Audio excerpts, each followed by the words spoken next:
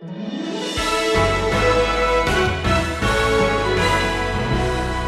something comfortable about reducing the New Testament to a list of do's and don'ts. Why? Because you already know at any given time where you stand. And if you're not sure where you stand, please somebody make up another rule. It removes anxiety, but it also removes wisdom and critical thinking and prayer for that matter. Dependence on the Holy Spirit to help you choose the things that are best and godly over the things that are simply acceptable. Ladies and gentlemen, Christianity is not a list. It is a life.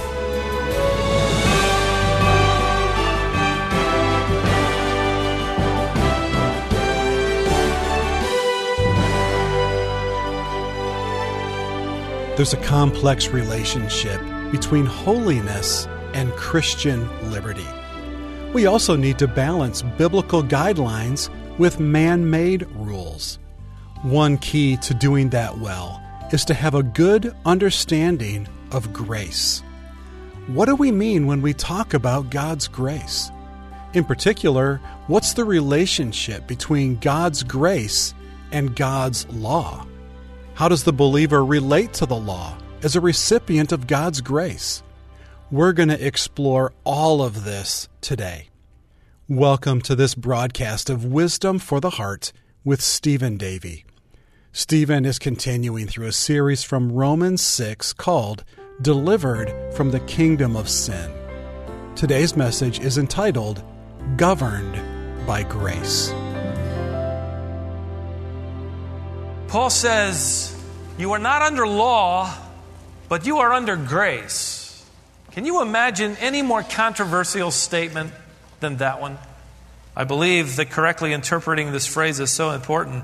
To err here means to distort every area of your life. To do it correctly means to inspire every aspect of life. We've got to interpret it so that we catch this same sense that Paul had when he celebrated this truth. You are no longer under law, you are now under grace. So what did he mean? Let me give you a few things quickly. Number one, he meant that we are not under the law's demands for God's approval. In other words, salvation is by the grace of God, right? He's been teaching that and delivering that truth now for many chapters. He has already told us there is none righteous, no, not one. Nobody can really keep the law in order to get into heaven. He told us that Christ died for us while we were still sinners. So we are no longer under the law's demands for God's approval. Secondly, we are not under the penalty, the eternal penalty of law. The wages of sin, that is the penalty for having broken the law, is what? Death.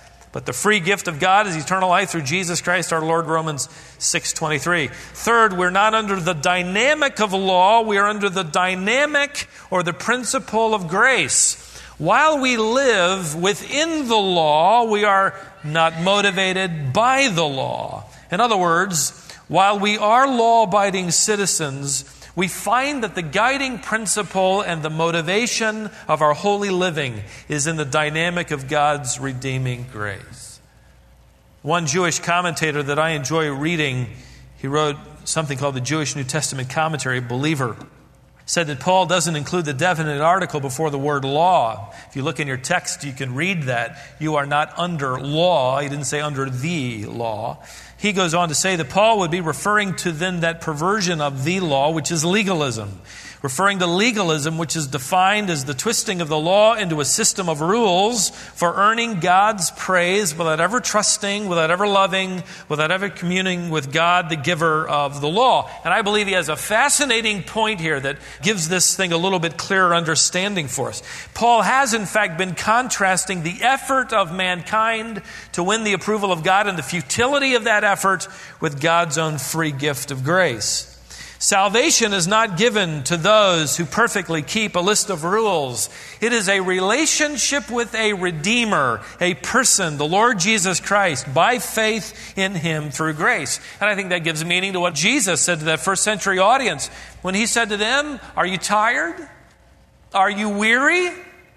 Are you heavy laden? That is, are you burdened down? Come to me and I will give you" what? Rest. What was He talking about? A nap that you plan to take in about 3 hours?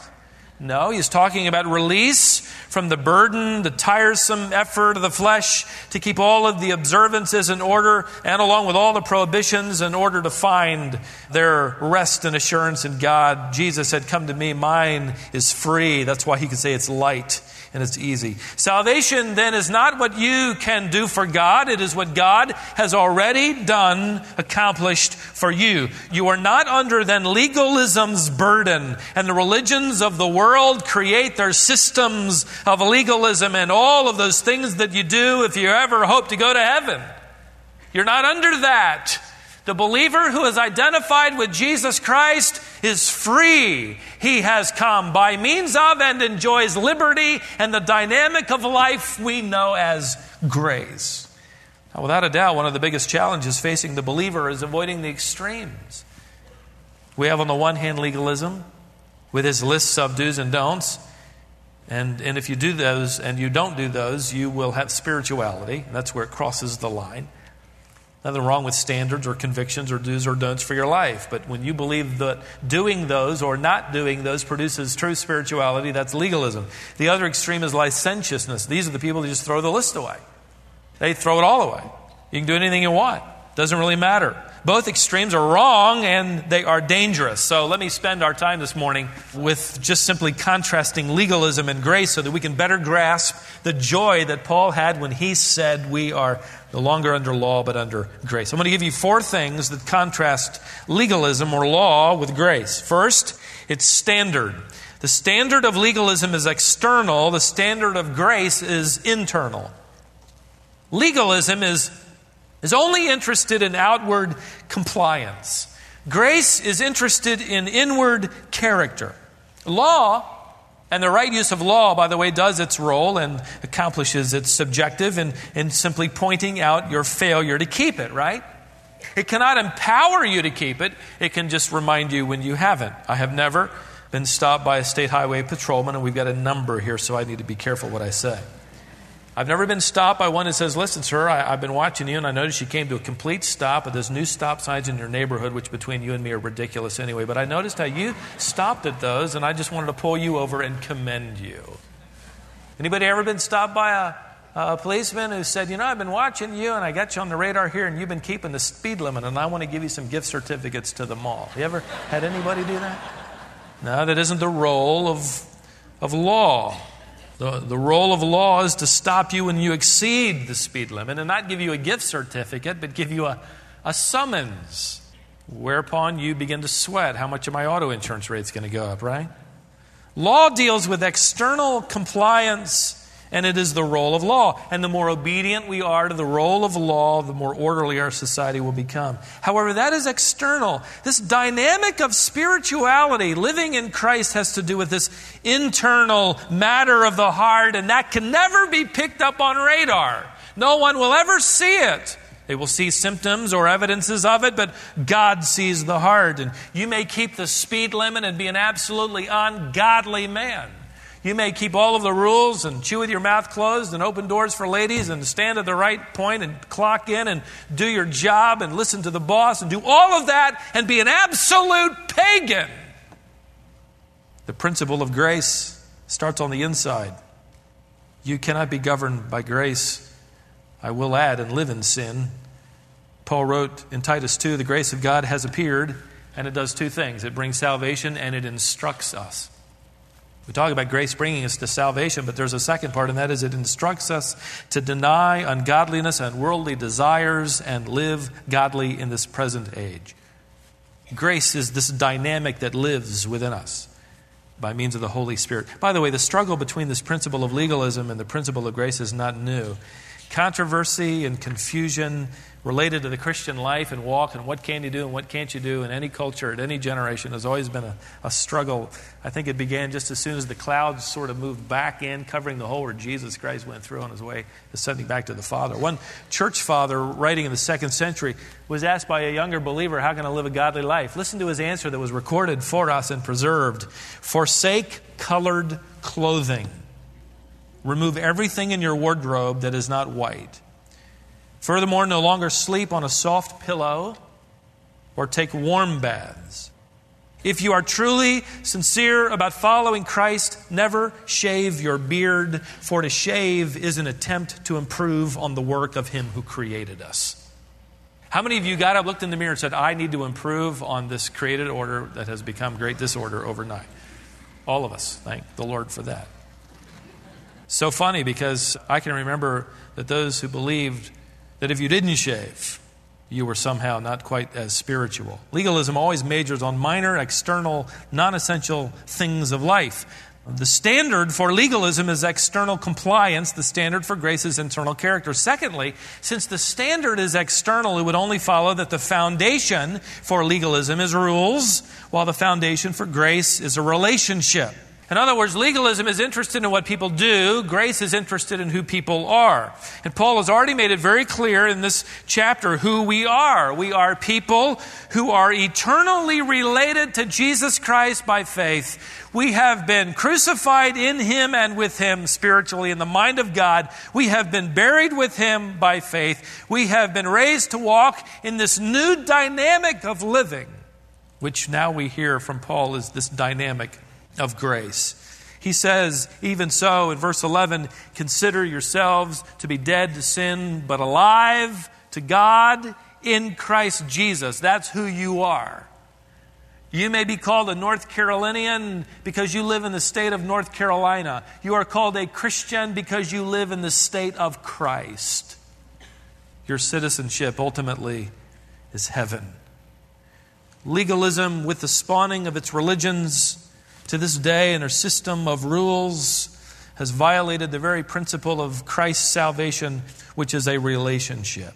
One of the reasons Paul wanted us to celebrate the truth of grace was the fact that God had related to us and relates to us now by means of grace, by faith in His Son. Have you ever thought about the fact that the throne of God is referred to in the Bible as the throne of grace?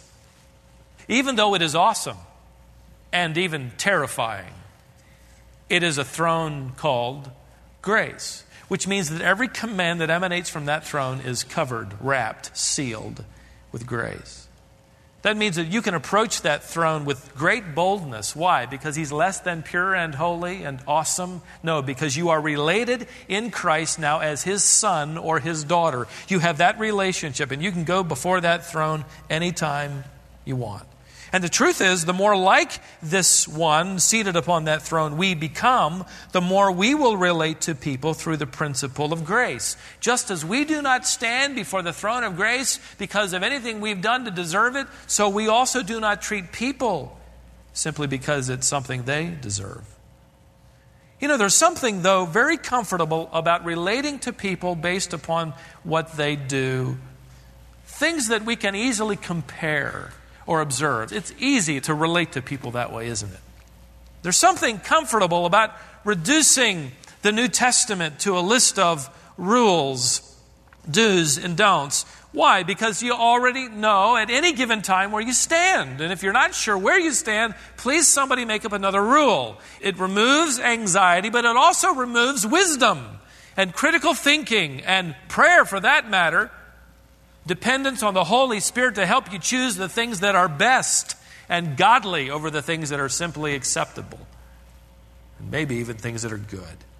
Ladies and gentlemen, Christianity is not a list. It is a life. And this dynamic of life is grace, and grace will instruct you in holiness. Paul tells us grace will encourage you when you fail. Grace will demand your utmost diligence and discipline. Grace will remind you that there is a day approaching when you will stand before that great throne, and every motive will be explored, and every word, idle word, exposed, and every sinful thought exposed, and rewards will be dispensed based on those things in our lives that were profitable versus unprofitable for His glory. Well, if a list of rules may not produce true spirituality or holiness, then what are some guidelines? Well, let me give you some very quickly.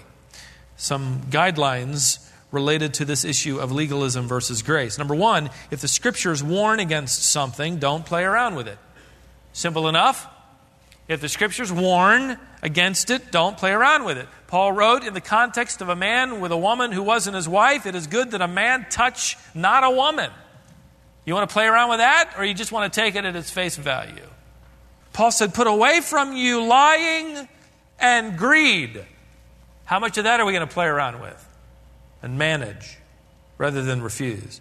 If the Scriptures warn against it, don't play around with it. Secondly, if the Scriptures forbid it, don't try to justify it. Be careful if you hear yourself saying something related to something that is questionable or perhaps as close to the edge as you can get, or maybe even something that would be considered sinful and you know it is. But be careful when you hear yourself say something like, well, I am under grace. God is a God of grace. Being under grace does not mean that grace will justify impurity or a lack of discipline or a tolerance of greed or anger or lust or any number of things. You remember at the beginning of this chapter, Paul said, can we continue in sin now that we're related to God through Christ? May it never be. We want to be distinctive followers of God. So if the Scriptures forbid something, don't try to justify them. Third, if the Scriptures don't say anything about it, don't assume it is right or wrong. Has it occurred to you yet that the Bible doesn't say a lot about a lot of things? Wouldn't it be nice if it said more? Principles are given that are certainly timeless and profitable, but a lot of specific things are never addressed. Grace means that you have a relationship with Jesus Christ and the teacher, the Holy Spirit, living within you with the Word of God, which is timeless and profitable for every activity of life, teaching you to find the best things and teaching you the wrong things to avoid. It's interesting as it relates to church itself, even this worship service, how many opinions there can be about what's right and what's wrong, even though the Scriptures are silent. I have had over the years a number of comments directed to me either through mail or email or even anonymous mail giving opinions, criticism or disapproval. And I just kind of thought this past week about what that could be, and I came up with a real short list. Things like not reciting the Lord's Prayer at some point in our service, not giving a traditional altar call, not wearing a robe when I preach. I actually got that a couple of times. And not holding worship services on Sunday night, not crossing myself before and after praying, not having a steeple and a cross on top of our building, allowing drums on the stage, singing choruses written in the last century, singing those choruses with guitars, having too many choruses, worship services that have too many hymns. It's interesting when I get those two at the same week. It's always fascinating, and it's happened several times. For reading Scripture during the worship services, for having guest speakers who are not independent Baptists, for not printing an order of service, for not preceding the service with a prelude, for not concluding the service with a doxology. Isn't that great? I love this job, by the way. I want you to know that. No verses come attached because basically the Bible is silent on so much of that, which is good because of the fourth point. If the Bible is truly silent about it, don't try to use the Bible to prove your point. There are other principles, and we don't have time to get into them. We'll dive in deeper when we get to Romans chapter 14, where Paul deals with questionable things. So far this morning, we've learned that the standard for legalism is external. The standard of grace or for grace is internal. The foundation for legalism is rules. The foundation for grace is a relationship. Let me give you one more. The objective of legalism is conformity. The objective of grace is transformation. Legalism finds great comfort in the fact that other people do the same thing you do or don't do. The truth is we all have a lot of that, or at least a little bit of it in us. It began to show up very early in our years, about when we hit 11 or 12 or 13. It's something we refer to for that generation as peer pressure. Legalism is sort of a sanctified, grown-up version of peer pressure, where everybody's supposed to do the same thing and look alike and talk alike and do all the same things. It's much more dangerous, however, because it has attached to it the name of God. And anytime you attach God's name to something, it now becomes a bigger issue, doesn't it? The trouble is, since legalism is based on external things, it's possible for us to conform on the outside without ever being transformed on the inside. One author wrote it this way: conforming to boundary markers too often substitutes for transformation. He says, the church I grew up in had its boundary markers, like this one. People could be proud or resentful or gossip, but if they were ever caught smoking, they would be told to leave. Smoking then became a boundary marker. By the way, I'm not endorsing smoking, so save your email on this point, okay? He goes on, as I was growing up, having a quiet time became one of those boundary markers. If someone asked me about my spiritual life, I would immediately think, have I been having a regular quiet time? My initial thought was not, am I growing in my relationship to Jesus Christ and more loving toward other people, but did I clock in this morning? Now listen to this profound statement as he summarizes. Boundary markers change from culture to culture, but the dynamic remains the same. If Christians do not experience authentic transformation, then their Christianity will retreat within their boundary markers that masquerade as evidence of a changed life. Wow. The objective of legalism is conformity, and it basically retreats within itself and all those that have decided to conform on every issue the same way. Would it be a surprise to you to know that in the early church there was great controversy and division and angst and frustration and anger over the posture of prayer? In AD 220, in public prayer I should add, Tertullian, a well-known church father, was asked, and he finally set down some guidelines to try to put it to bed. He said this: if you lift your hands toward heaven when you pray, you do not need to wash them every time, since they are spiritually clean. It is wrong to sit when conversing with God in prayer. You should never kneel in prayer on Easter, because that was the day when Jesus Christ arose. You can just see the confusion mounting. Another famous 3rd century church father, Clement of Alexandria, said you should always pray with your eyes open toward heaven. And if he's right, I have warped my 4 kids. Close your eyes, we're praying. Bow your head, right? Kind of like that. No, you got to open your eyes toward heaven to really pray. Other church fathers taught that prayer was more spiritual if you stretched out your arms horizontally in the cross position as you prayed in order to mimic the crucified Christ.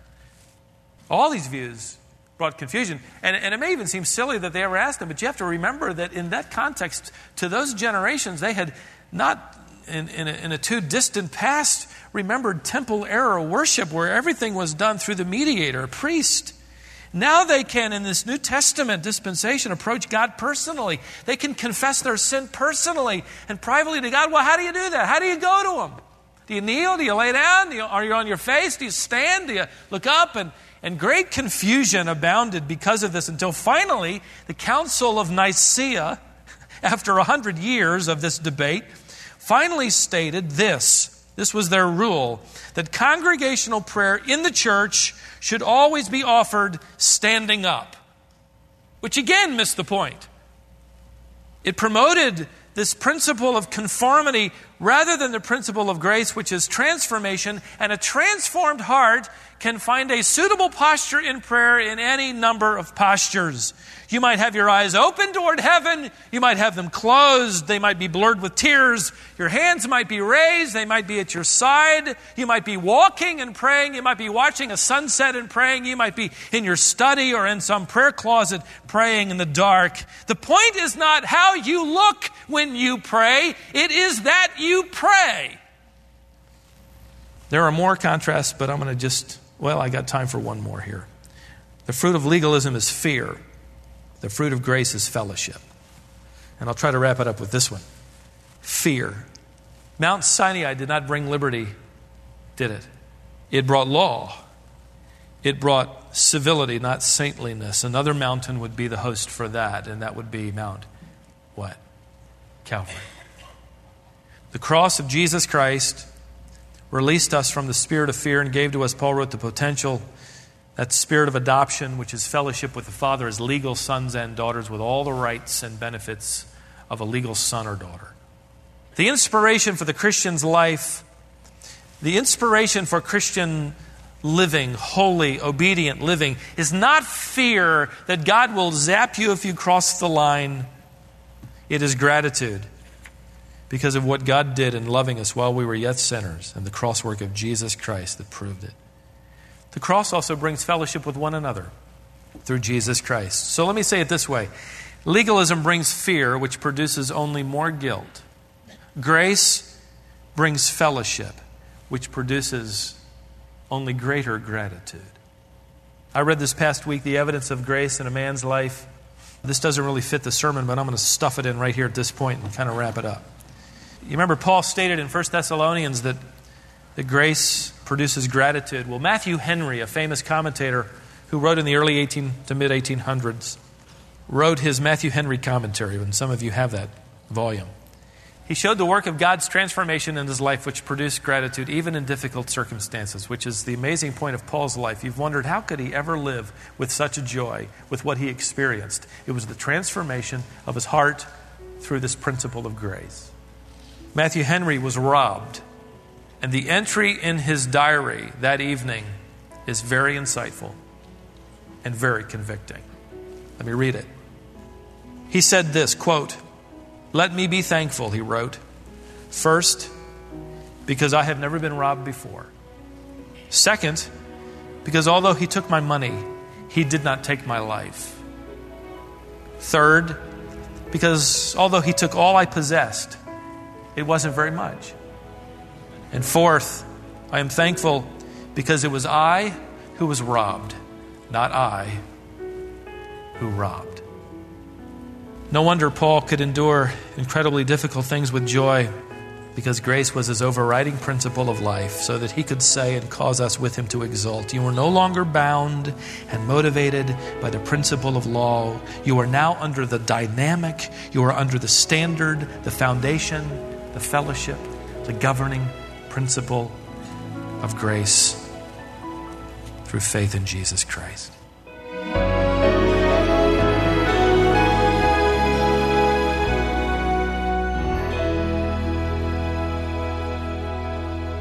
I hope this time in God's Word has deepened your understanding and appreciation of the marvelous grace God has given you. Thanks for joining us today here on Wisdom for the Heart. This is the Bible teaching ministry of Stephen Davey. Stephen is the pastor of the Shepherd's Church in Cary, North Carolina. If you haven't already, I encourage you to install our app to your phone so that you can quickly and easily access all of our Bible-based resources. The Wisdom International app will work with your smartphone, your tablet, or a smart TV. It's free to install and use and is a great companion for your personal Bible study. We'd love to hear from you. If you have a comment, a question, or would like more information, you can send us an email if you address it to info@wisdomonline.org. We enjoy all of our interaction with listeners. If you have a Bible question, you may not get a personal reply, but Stephen does answer questions on our website. There's an entire section of questions and answers in our teaching archive at wisdomonline.org. Again, if you have a question or a comment, send it to info@wisdomonline.org. Thanks again for joining us today. We're glad you were with us, and I hope you'll be with us next time for more wisdom for the heart.